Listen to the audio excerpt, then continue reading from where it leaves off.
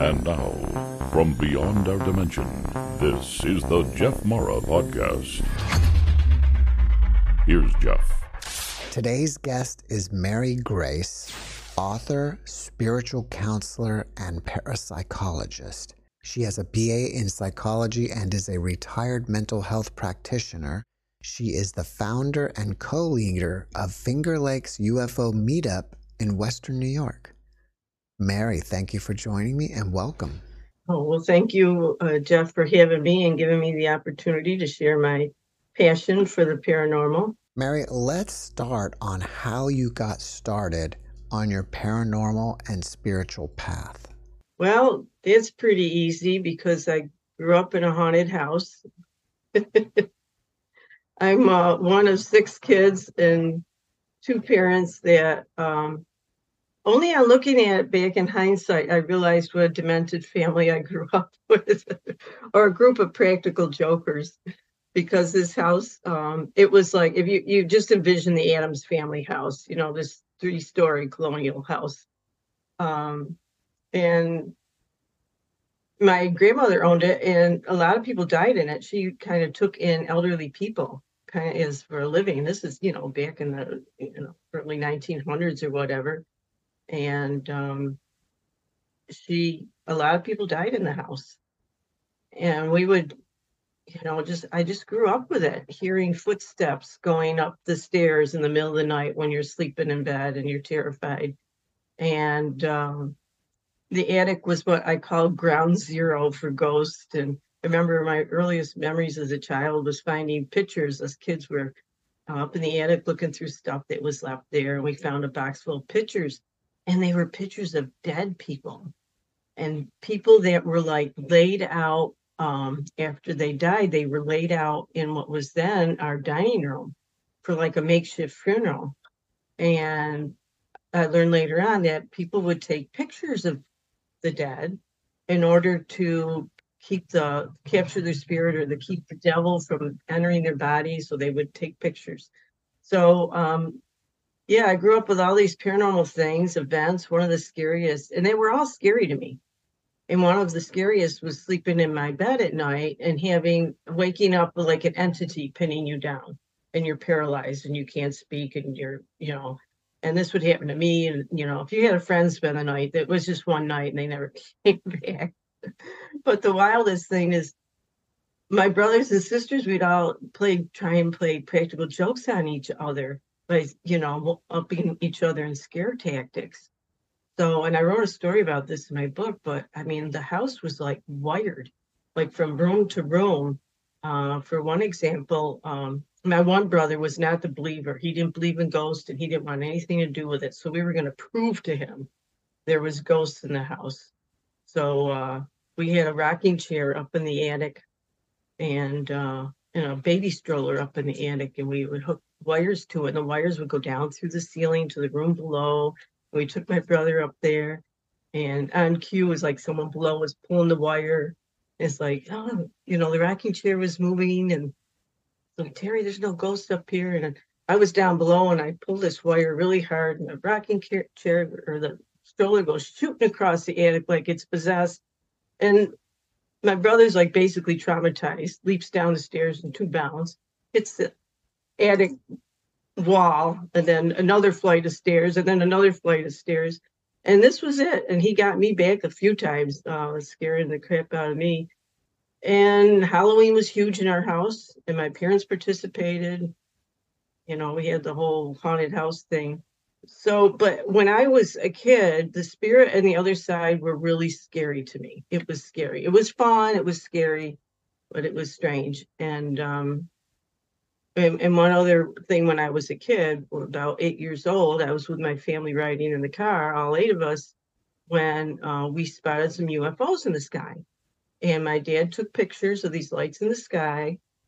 And he was in the Army Air Corps, so he knew, they weren't planes, they weren't flares. He knew about that. And they printed the pictures in the paper, the local paper. And it became a big story. But a lot of people just, it's just flares. But there was a profound effect on me, So I had the spirits and I had the UFO experiences. And then as an adult, my first really spiritually transformative experience I had was 2 months after my mom died. And I'll share that story. And what happened is 2 months after mom died, she came to visit me. And she came in what I call like a dream visit or visitation. And that night I was asleep in my bed and I thought I was dreaming because in this dreamlike state I was in, the way it started out is I found myself in my old bedroom in the house I grew up with. And I was surrounded by all these boxes. And I knew these boxes contained my mother's belongings. They were all packed up. And as I'm standing there, all of a sudden I see my mother. And she reaches down into one of the boxes and she pulls out two lit candles, a white one and a blue one. And she hands them to me. And I thought to myself, how odd to have lit candles packed in a box, right? And as she handed them to me, after she handed them to me, I turned around and set them on the dresser. And I thought to myself, well, that can't be mom because she died. So when I turn around, I'll just blink my eyes a couple of times. When I turn around, she'll be gone. So I did that and I turned around and there my mom remained. And I said, Mom, it can't be you. You're dead. But as soon as I said that, I knew, in fact, it was her and she was very much alive, but she didn't look at all like she did when she died because when she died, she had cancer and now she was looking very young and healthy and beautiful. And the next thing I did was to scold her. I was like, Mom, where have you been? I've been waiting and waiting to get a sign from you. And she had this big smile on her face and she simply said, I'm here for you now, Mary. And with that, I just threw my arms around her and we hugged so close and tight. And I could feel her, very solid and very real. And we were holding each other and I was just crying tears of joy. And the next thing I knew, I was sitting in her lap and she was rocking me. We were like in some sort of rocking chair. And she was rocking me and consoling me. And she started stroking my hair and said over and over again, everything's going to be all right. Everything's going to be all right. Now, it seems strange in hindsight to be then a 40-year-old woman sitting in a mother's lap, right? But at that time in my life, I felt more like a 4-year-old little girl who was lost and grieving. And here was my mom to hold me and comfort me from the other side.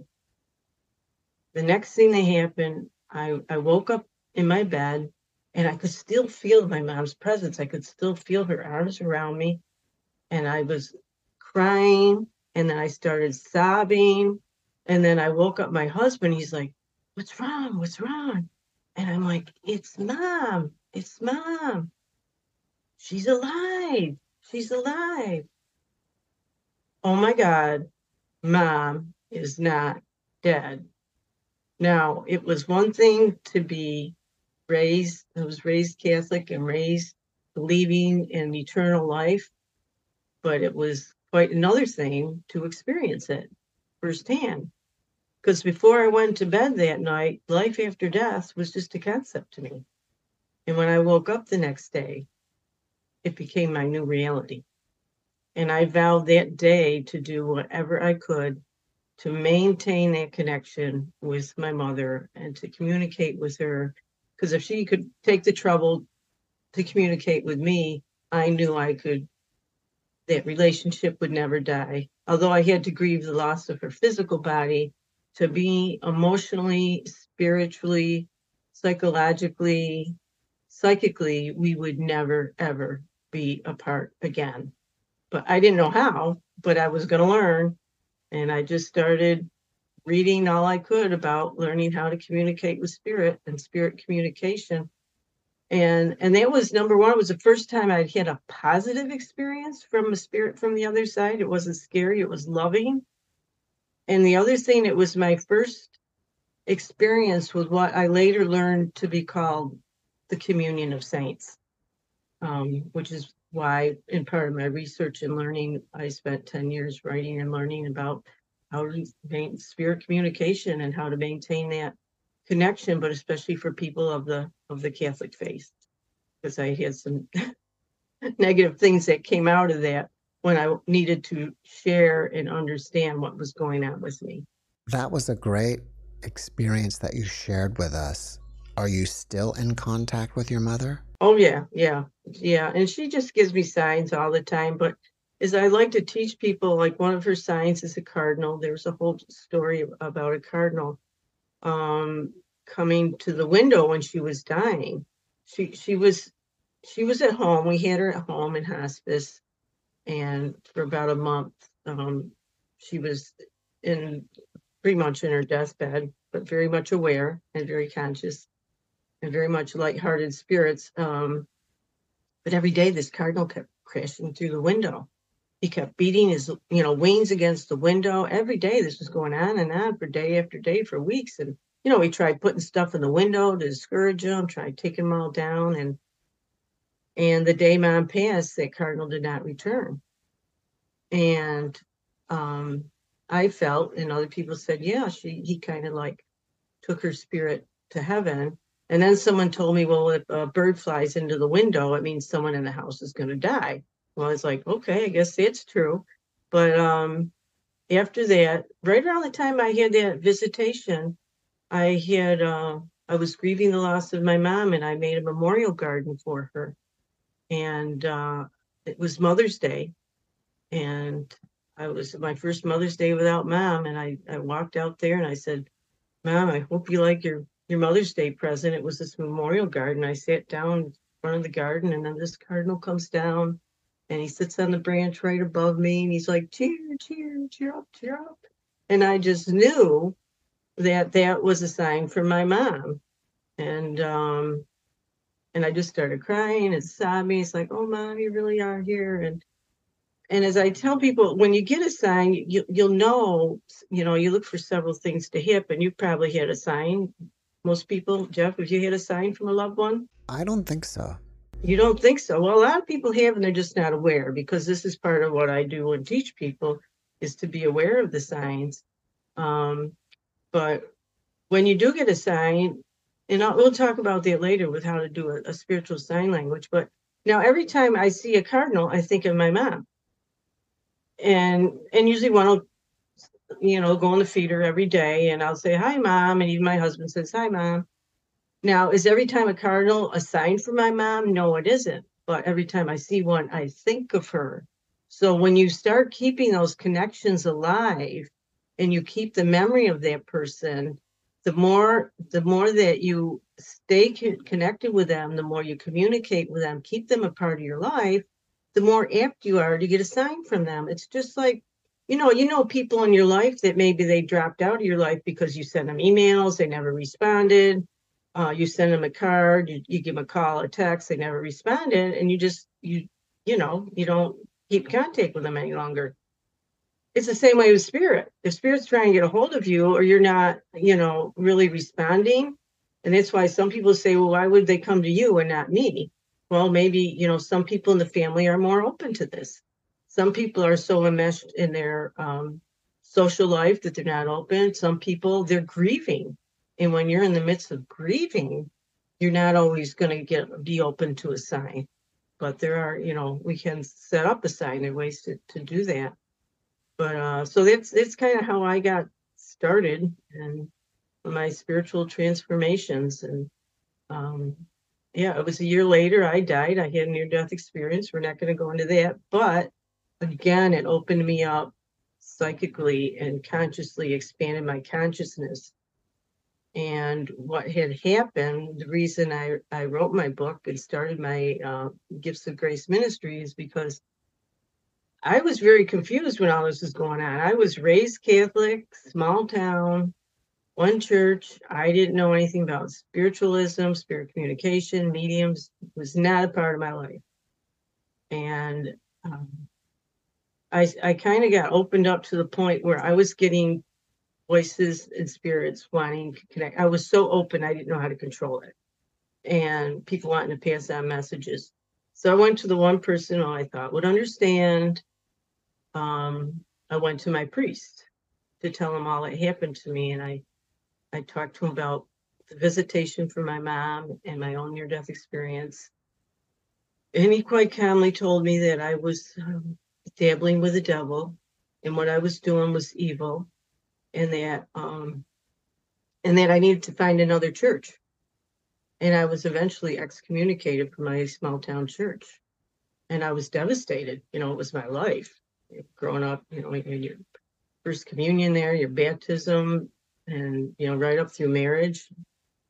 And this priest had buried both my parents, and I just didn't understand, who were devout Catholics who went to church every Sunday.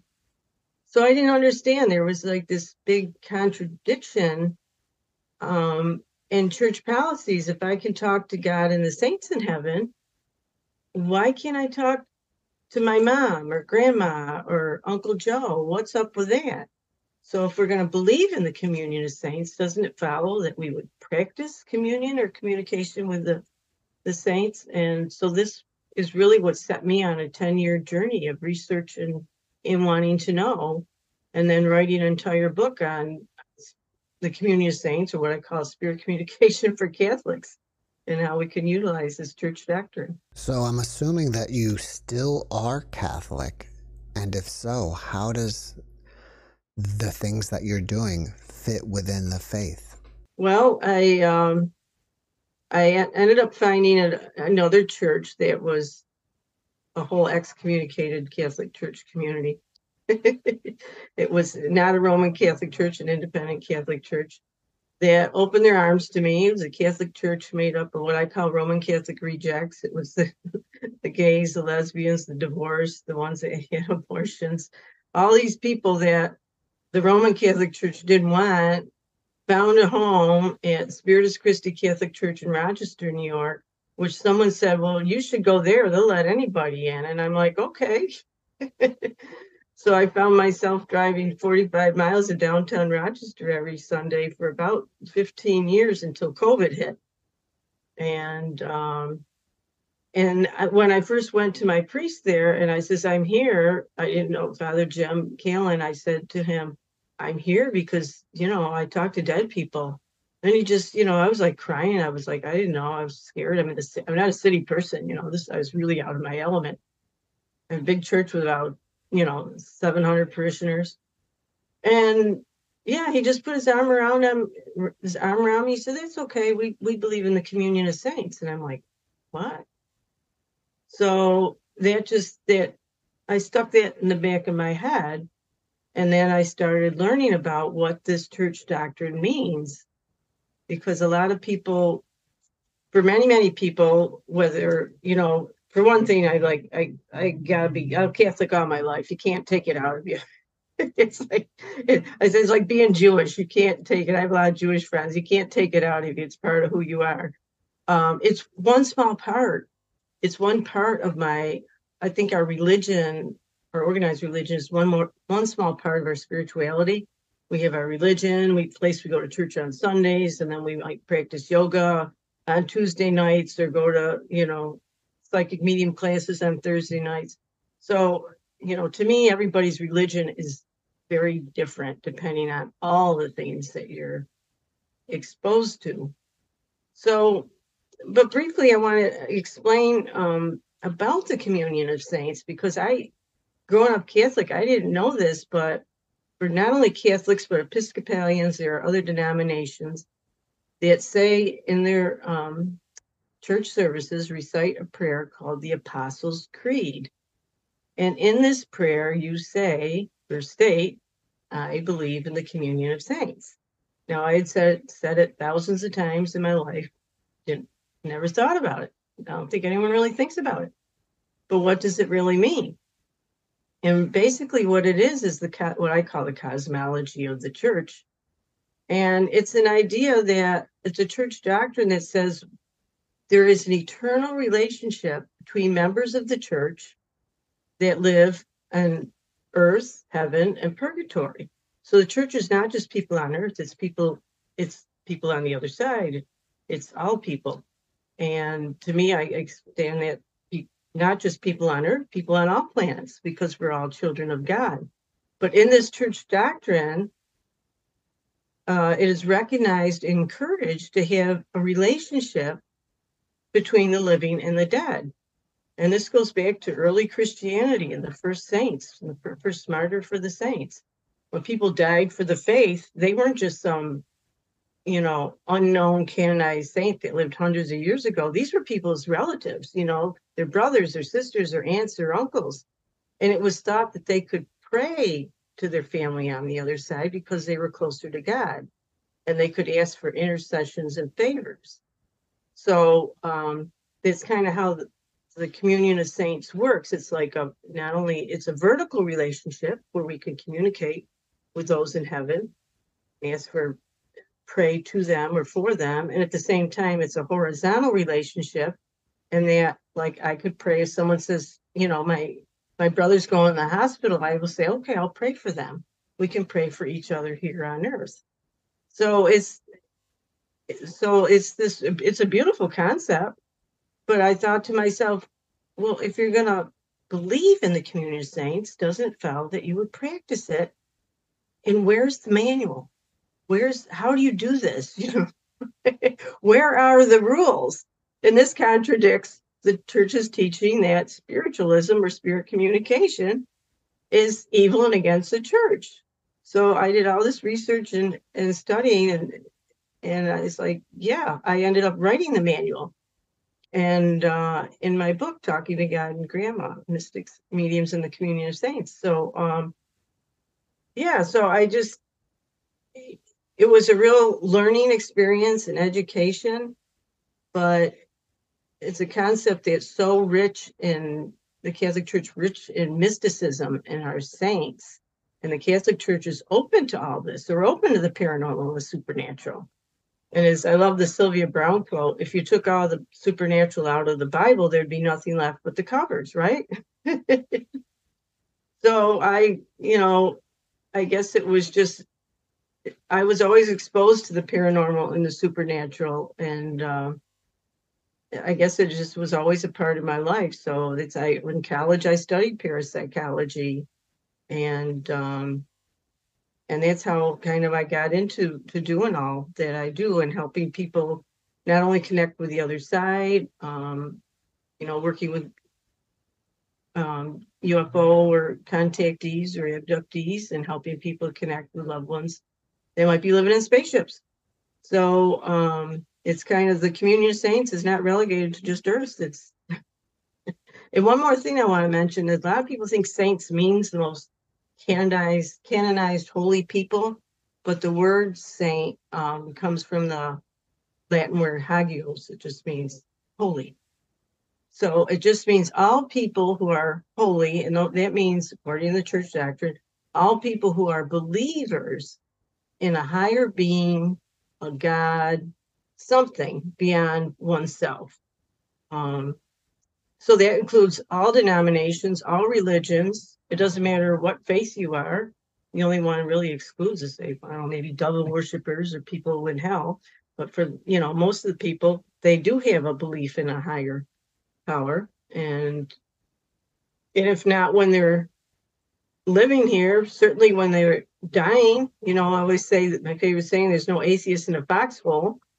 And you've interviewed many near-death experiencers, people that were atheists, that came back from that little trip no longer atheist and believing. That's true. Can you give us some steps or tips on how to reconnect with our loved ones in heaven? Sure. There's a simple exercise, but the first thing I learned in all the books that I read is how to communicate with spirits. Meditate, meditate, meditate. So I took up meditation, and to this day I meditate at least twice a day. So that is key, quieting your mind, to get two-way communication or to get messages, to be able to do that. And it's good just for your overall peace of mind and knowing that you're in this world but not of it, and connecting to a higher being, whether you call it God or your angels and guides and spirit guides, which is very helpful, in trying to get through this incarnation. But I teach a class, and it's all in my book, what I call spiritual sign language. And this actually comes from Bill and Judy Guggenheim's book, Hello from Heaven, which was written in 1995. I just had to look that up because I had met Bill Guggenheim years ago and he endorsed my book. So I have to give him credit. But what they call after death communication, he coined that term. It just means a spontaneous communication from a loved one. You're not at a seance. You're not trying to communicate with them. It's something that you're in your busy day, walk about life, and something happens, and it's spontaneous. But we can, and also I learned this from John Edwards and James Van Prague, were great teachers in their book. We can set up a sign. We can encourage that. And one way you do that, and I'll kind of try and do this simple exercise with you, Jeff, is you think of a person that you want to connect with on the other side. Do you have somebody in particular? Sure. Okay. Can you tell me the first name? Bob. Yeah. Okay. So you're going to think of the person that you want to connect with. Think of that person's favorite hobbies, interests, something that they were passionate about. Whether it was a sports team, whether it was a occupation, just a hobby, gardening, something like that.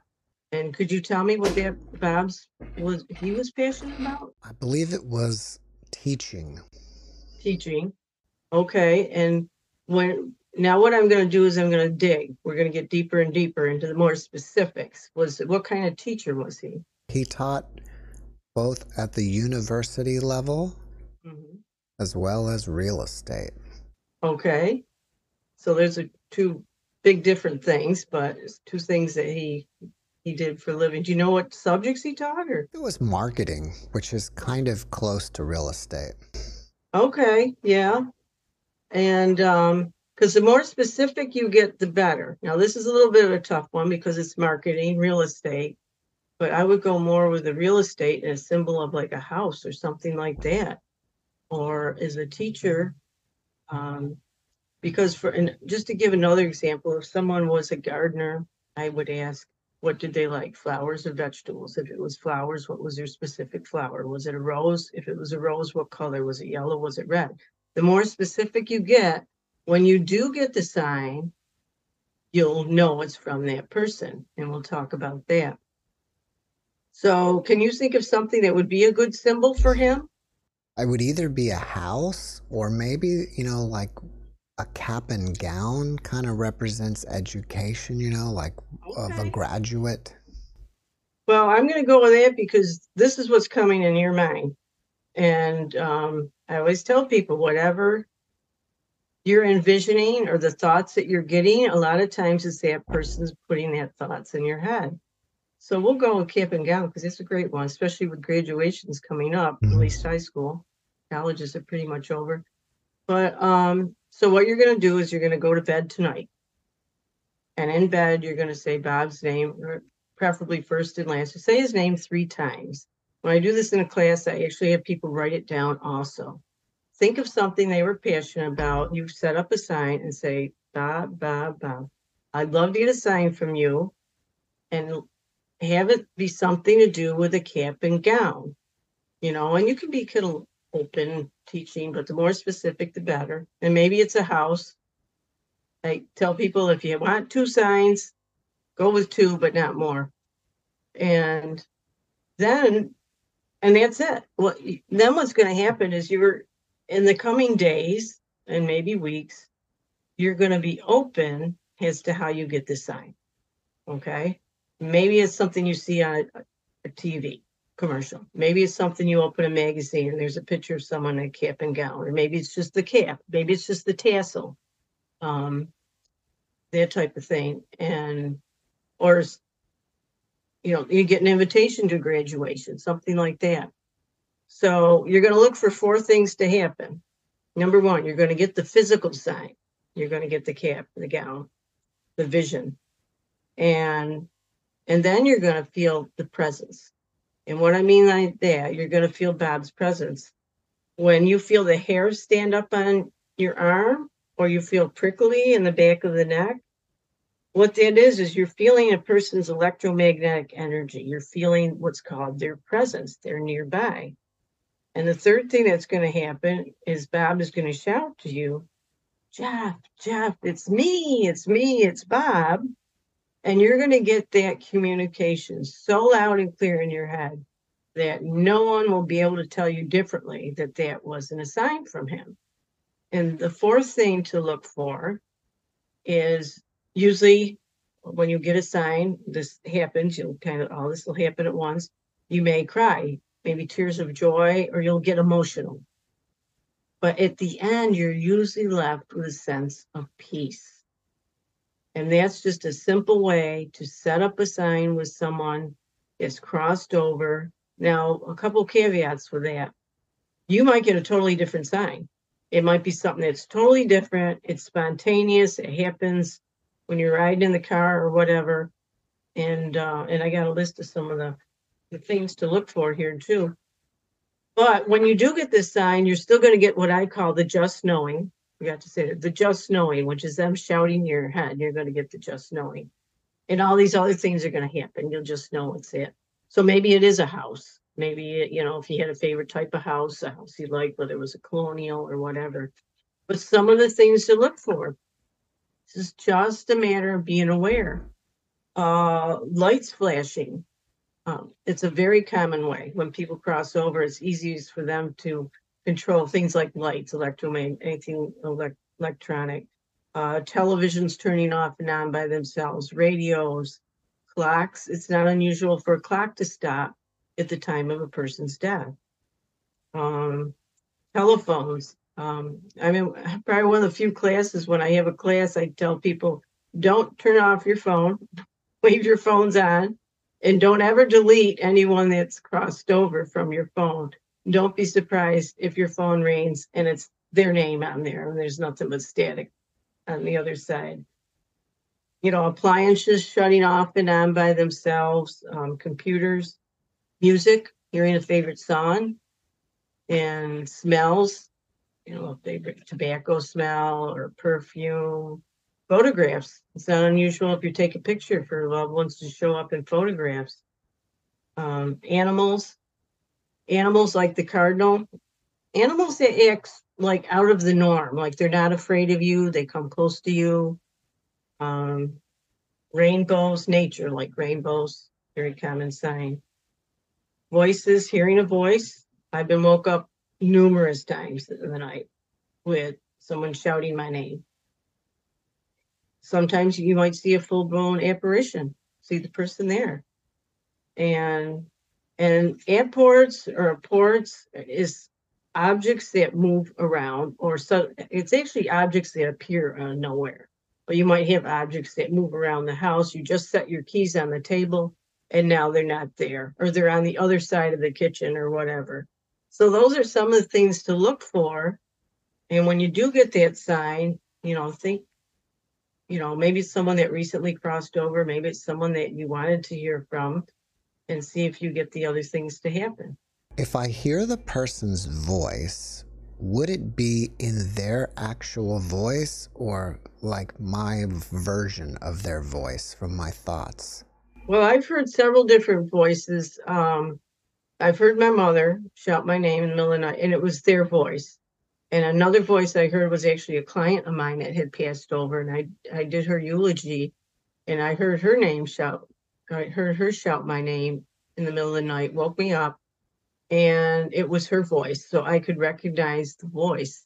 Maybe it's different for everybody, but I really think a lot of people do, like paranormal investigators, communicate with spirits all the time, and it's usually in their voice. Now, you mentioned that this can work with ETs. Would you use this just to meet a random alien, or if you feel like you've been abducted before, are you trying to contact the alien that had abducted you? Well, this is kind of a new process that I learned from Richard Martini, a documentary filmmaker, and I took a webinar from him on how to stay connected to the light for NDEers. But at this time, I was working with alien contactees, so I'm like, wait a minute, can we? And his thing was, we're no longer using psychotherapy for contactees to regain memories because we can't use the data. It's too unreliable.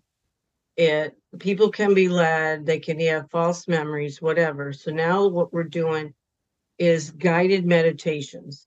So when I help people to connect with loved ones on the other side in a one-on-one counseling session, is I do a guided meditation, and I do this in classroom settings too for a whole group of people. And it's just to put them in a guided meditation, a deep level of trance, or deep level relaxation, and guide them through connecting with someone on the other side. And it all has to do with the power of intention, visualization. And so I had asked if I can do this with loved ones on the other side, can't we do this with people who have loved ones in spaceships? Like, yeah, it's all the same thing. It's all energy. So I'm actually looking for people to practice this on now. Because I've mainly been helping people through the counseling and helping to understand, because there's many commonalities between people who had near-death experiences and UFO contactees, which I was doing research on. And I've learned a lot from the contactees, especially, people who, many women who have lost their babies, who are missing fetuses, and then are later on shown their children. And men too, that know that they have children on their spaceship. And I'm talking about people that are repeatedly contacted, taken, whatever you want term you use, from the time that their child, maybe a child, the time adult. One woman I know till she was in her 80s and passed away. So people do have loved ones in spaceships or maybe on other planets. I have suggested some of the people I work with try this, and they have gotten some success and some messages, and now having those sons or daughters coming to them here in the physical world to make contact at night rather than being taken. They're having visitors come. So it's fascinating work. I don't know, I'd like to learn more about it. And if anyone wants to try, that with me to do a guided meditation, I'd be happy to do that, for research and to help people. I mean, it's all about helping people that, this is a big part of people's lives, especially contactees or, NDEs who have met loved ones on the other side. You live in a whole different level of consciousness. Your thoughts are on the other side. Your thoughts are there to the point where it's hard to live in a normal life with normal people. As we were talking before, when you go to visit, family or something, they're all about the politics of the social media. And it's something that myself and so many others are so removed from, because it's a small part of the reality. It's the physical world. There's so much more interesting, fascinating things about other levels of reality, and that we can participate and practice and experiment, whether it's paranormal investigations or contacting loved ones on other planets or in other dimensions. It all kind of works the same. But there's a lot of great things going on around there. There are a lot of people who are star seeds that would probably like to connect with their star families. Have you considered working with them? I'm open to working with whoever wants to contact me. Because like I said, I was doing research. It was last summer, fall. I was doing research on the commonalities between near-death experience and and contactees, finding all these similarities, such as like the social isolation, the not being able to share it with anybody, some PTSD, and there's been commonalities where people are being being taken aboard ships and meeting spiritual teachers, meeting light beings that are highly spiritual, seeing people that are godlike, having positive experiences. And there are a lot of negative experiences too, but there's a lot of commonalities. So I was doing research on that, and that kind of leads me into PMH Atwater. I was doing research on that when I got the email that she was doing the ET-NDE study, which I know you had her on recently and talked about that. So since then, we've been working together on her study, and she's looking for people that have had not only near-death experience, but within a year of that have had alien contact. And so we kind of got to emailing, and she wasn't too familiar with people in the UFO field. So I said, well, I can help you with that end. I know a few people. And so I just kind of contacted a few friends to tell them about her study. And she's like, okay, you're my official volunteer assistant. So I've been trying to promote that and help her on that. But there is a lot, and I'm not even really sure what she's looking for in her study. But we'll find out. But there are probably a lot of the similar things. I was checking out your website, and as I mentioned earlier, you are the founder and co-leader of the Finger Lakes UFO Meetup. And on your website, it was talking about that you're having a Bigfoot night. Oh yeah, I did not update that yet. Are there a lot of Bigfoot sightings up there in New York? There are, and that was actually our meeting last Saturday, and I actually have a friend and neighbor that's a Bigfoot expert, and he came, Mike of Tactical Bigfoot Research, and he's been on like Monsters and Mysteries in America and done a documentary film on Bigfoot. So he came as our guest speaker, and we had a pretty good turnout for that. Yeah, he talked about one of the first times that he had heard about it. It was in our area, was a lake near me. I live by two lakes, and one is Canadice Lake in the Finger Lakes. It's smaller than Hemlock Lake, which is in my backyard, but all in the same forest. And they had a big article about it in the paper, and it was like maybe in the 70s or something. But that he kind of got hooked on it then. But I'm convinced I have at least one, if not a family, living in my backyard, because I have many pictures, not many, but just about every winter. A lot of times I've seen footprints, and I've got several really nice pictures of footprints in the snow leading out of the swamp. And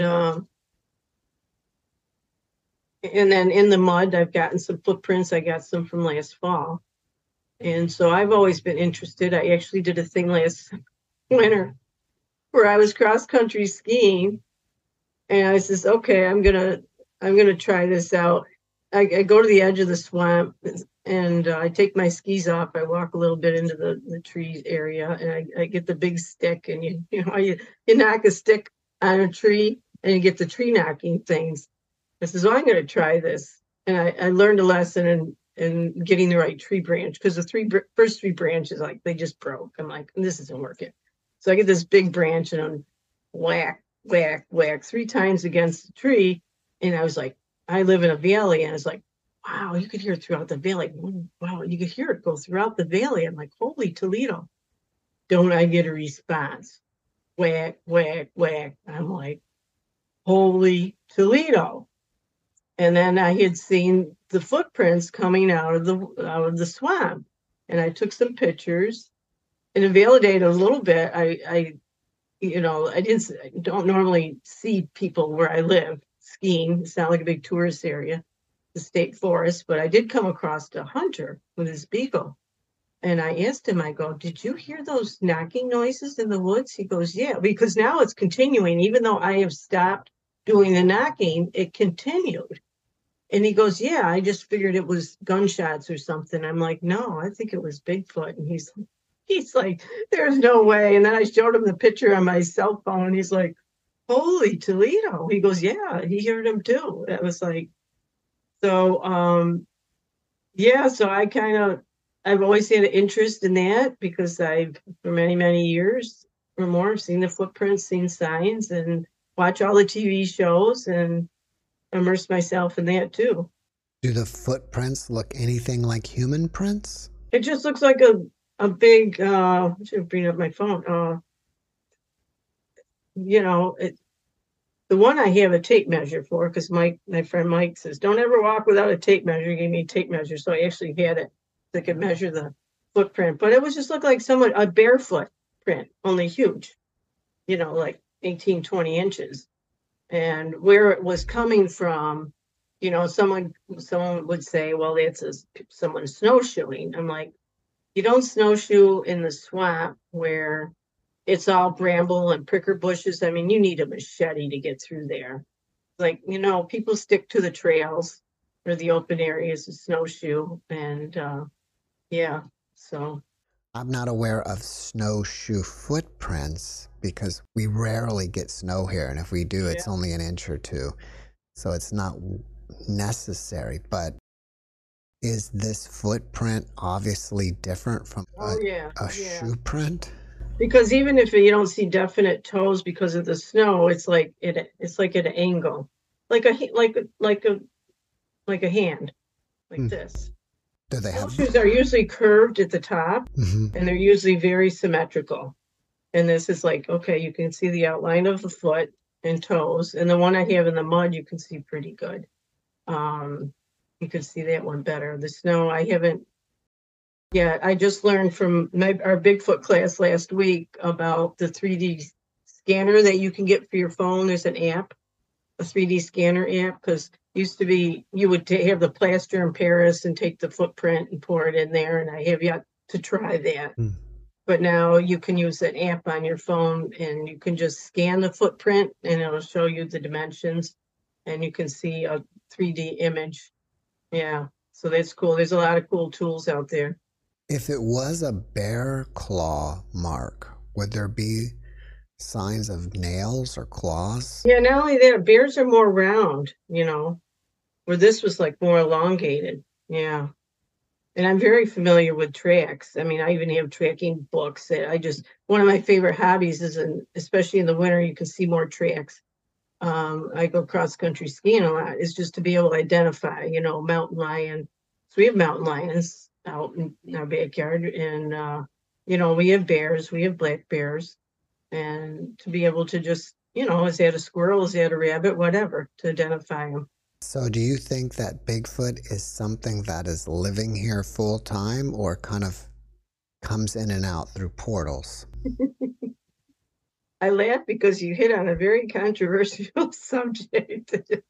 My belief, and I was recently at a paranormal festival a couple weeks ago, and I think there was 4 Bigfoot people there. And a lot of them are just, it's very scientific, it's flesh and blood, and, they want to be very scientific about it. And I just, there's nobody, a lot of people see them vanish. There's been a lot of sightings where people see them, and I've seen incredible stories like on TV of, state troopers, sheriffs, forest rangers who have been very close to, proximity, have seen them, and they just disappear. I'm of either they're interdimensional, they could be aliens. I have a friend that calls them the alien bodyguards, and I think that's a good idea. They're like protecting the woods, and wherever they are, there's a lot of times there's UFO connected. We talked about this in our Bigfoot meeting. What is the connection between Bigfoot and UFOs? But I have always more of a cosmic viewpoint, but it's like my viewpoint when it comes to aliens and UFOs, there are people out there that's like, no, this is just nuts and bolts science. We're talking about spaceships. We're not talking about shape-shifting interdimensional beings. And the way I respond to that is, okay, we're using 21st century technology to try and study something that is thousands of years ahead of us in science. So they're probably looking at us and saying, small potatoes, you're never going to figure this one out. Your book is called Talking to God and Grandma, Mystics, Mediums, and the Communication of Saints. Got a picture here. I can't see myself. I don't know if you see it. If they want to find out more about it, is it on Amazon? Yes, and this is the latest version. It's republished from my original book that came out in 2014, and this was the original. Some for those that have it, and I kept the original book up there on Amazon because the original title was Talking to God and Grandma. And when I got a publisher years ago, and it was a Catholic publisher, I was just thrilled at the time to get it published. And they're like, well, the title's too esoteric. So they flipped it and they made the title The Communion of Saints, the subtitle Talking to God and Grandma. And it was marketed, it wasn't put on Amazon. It was marketed to their Catholic audience through their Catholic publications. And I don't think it got to a lot of people. And for me, this is more for what I call expanded Catholics, the New Age, metaphysical people that aren't, but it's also, I wrote the book primarily for anyone who's lost a loved one, for anyone that's grieving, because there's step-by-step instructions in there on how to stay connected with loved ones on the other side.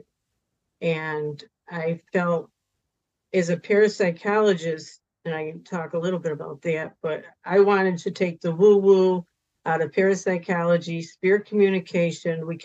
The book very much bridges science and religion by educating people that this is not, evil, supernatural, and paranormal. It's just two sides of the same coin. So I wanted to educate people, and people that are more open to that are your people that are already experiencing other levels of consciousness, whether it's New Age, metaphysical, the ufology community. But a lot of people have that Catholic background, but they want to learn how to integrate that. How can I integrate this paranormal experience that I had with my faith?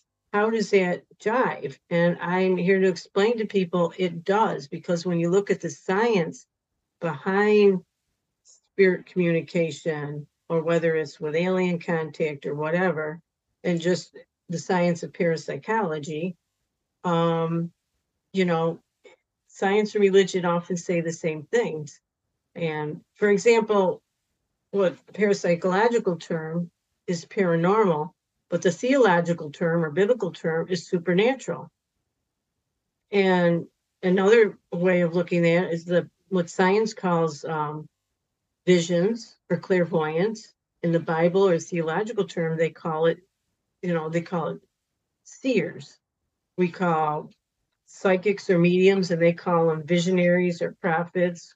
And the term like clairaudient, in science we call it clairaudience. Well, in the Bible they call it locutions. So it's saying the same things, it's just using different terms. So if you can understand that really science and religion aren't that far apart. And to me, when it comes to the paranormal and supernatural, that's kind of where science and religion come together, because they're both looking at it and studying it from different angles. And a lot of religions, the definition of a religion is a belief in a non-physical being and how one lives their life in relationship and according to that belief. So it doesn't matter what religion we have, we use telepathy to communicate with loved ones on the other side, or God, or whoever, your spirit guides, angels. And a bit about telepathy, that's our first language. It's the language we have before we incarnate. It's the language we use when we return to the other side. It's the language aliens use. It's the language we use all the time when we're here, but a lot of times without knowing it. Subconsciously, a lot of people use it consciously. But another word for telepathy is prayer. People think nothing of praying. It's spirit communication. It's mind-to-mind communication, communicating or transcommunication with people on the other side in another dimension. It's all, one universe, and it's all energy. So it kind of all works the same. For the Catholics out there that are interested in this supernatural and metaphysical things, but they're afraid to because they feel like it may be evil or demons are involved, what advice do you have for them? Read the book. I explain in the book what I found out through my research. Because of the rich history of mysticism in the church and all the saints that had these paranormal experiences, that spiritualism was encouraged in the church up until 1898, until the Pope Leo had banned spiritualism. And the reason was because, or spirit communication, that was the height of the practice of spiritualism and seances in the 1860s, and especially after the Civil War. There's a whole history of the Fox sisters that got really popular. People all over the country were participating in seances. And it wasn't banned by the Catholic Church then. It was seen as this is a way that people can utilize the communion of saints. So spiritualism really gained a popularity that by the 1890s, it was 80% of the country, over 30 million people were practicing spiritualism. They were having like Monday night circles, like they would play a Monday night game of bridge. They would get together for seances, and everything was copacetic, and it was great. And like I said, a lot of this was after the Civil War, and Lincoln was practicing spiritualism, the White House. And then what happened is it got too popular. And there was a lot of fraud going on. There was a lot of fraud going on with the mediums that were taking advantage of people. So the church decided that they would shut it all down. They were afraid that it was becoming another religion. It was becoming more popular than the Catholic Church. So they banned Pope Leo, I think it's the 12th, signed a decree saying anyone who practices spiritualism or spirit communication can consider themselves excommunicated from the Catholic Church. So then spiritualism plummeted. They went down because Catholicism was so huge, and the church was such in control of people's lives. Whatever they told us to do, we believed them. The priests were like gods. So for many, many years, this is the way it's been. And ever since then, it was spiritualism is evil. But then when I had my experiences, it's like, wait a minute, this is part of our Catholic faith under the church doctrine of the communion of saints. So you got a huge contradiction here. So if people want to understand, the book is the most comprehensive book, I believe, on the communion of saints, because not only do I write about the history of it, but also in how parapsychology and science are part of it, but also how to communicate with saints. Because I'm like, why isn't this done in the churches? Why isn't this done in small Christian communities to have people come together and communicate with their loved ones on the other side? Don't make it evil and taboo, because a lot of things people they're just going to ignore the church when it comes to things like that, when they're grieving the loss of a loved one and they want to connect, and and maybe they want to go to a medium to get a reading, or they get a sign. And they're just going to ignore the rules like they did with a lot of other things, like birth control. Is the communion of saints written in the Bible? And if so, would you say that the Bible encourages people to talk to their loved ones in heaven? Well, the history of the communion of saints, it goes back to, first it goes to Judaism, but before that, and this is in the book, it goes to the Old Testament and the school of prophets. And a lot of people have heard of the school of prophets. And that was a school that was set up to teach people how to communicate with the angels or their loved ones on the other side. And it was a coveted thing to be able to be included in School of Prophets. You had to apply, and it's just like today's seminary schools. That's where it comes from. So people had to like apply and get accepted into a School of Prophets, and that's described in detail. And I talk about that in my book, where it came from. So they had a classroom where people would go to learn how to communicate with spirits. But then in the New Testament, Jesus came along and he had his own School of Prophets, but he didn't have his in a building. He gathered his disciples and he went around teaching, but he taught people how to communicate with God. And one of the ways he did that is he taught them how to pray. And he said, when you talk to God, this is what you say. You say, Our Father, who art in heaven, hallowed be thy name. Thy kingdom come. Thy will be done. And this he taught, his was an extension of the School of Prophets. And then these School of Prophets, after Jesus, they had these schools all over the place, and they formed into our local churches and seminaries. But over the years, the tools that were used, they used music, they used bells, they used things to like candles, things to raise your vibration, because we know now when you want to communicate with spirits, we need to raise our vibration. They sang. Well, why do we do all these things in church today? What is a church mass? What is a church service? We sing, we have bells, we have candles. We do all these things to raise our vibration. But what was lost over the centuries was why we do them. And we do that to communicate, and for so our prayers are to communicate with our loved ones or God on the other side. So it's kind of interesting how it's gone through the history. And that's all in the book. Mary, after watching this podcast, people may want to reach out to you and ask you questions. Are you up for that? Sure, yeah. Go to my website, and there's my phone number and email. Yeah. I don't do email so good, maybe once a week. Phone me or text me. Well, before we finish up, can you leave us with one last positive message? No matter what you're going through, and everybody's going through, people go through difficult times in their life, whether you're grieving the loss of a loved one, you're grieving the loss of a job, home, your mobility, your health, put your trust and faith in God. Just pray, put everything into God's hands. And as I say, I put everything in God's to-do box. God, this is too big for me. I know you've got me. And just have that connection, pray, and know that you're being taken care of.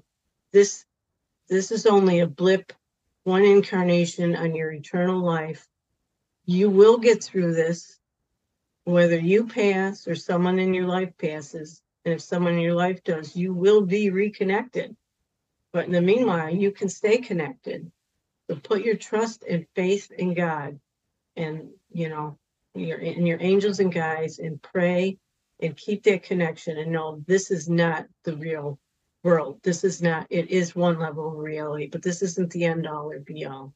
Keep that connection. Learn, read, and find like-minded people to hang out with, positive people that think like that. Mary, thank you for that message, and thank you for being my guest. Well, thank you, Jeff. I really had a good time. I enjoyed it. And yeah, anyone feel free to contact me. And my Gifts of Grace ministry is nonprofit, so I don't charge anything. And same with my UFO group.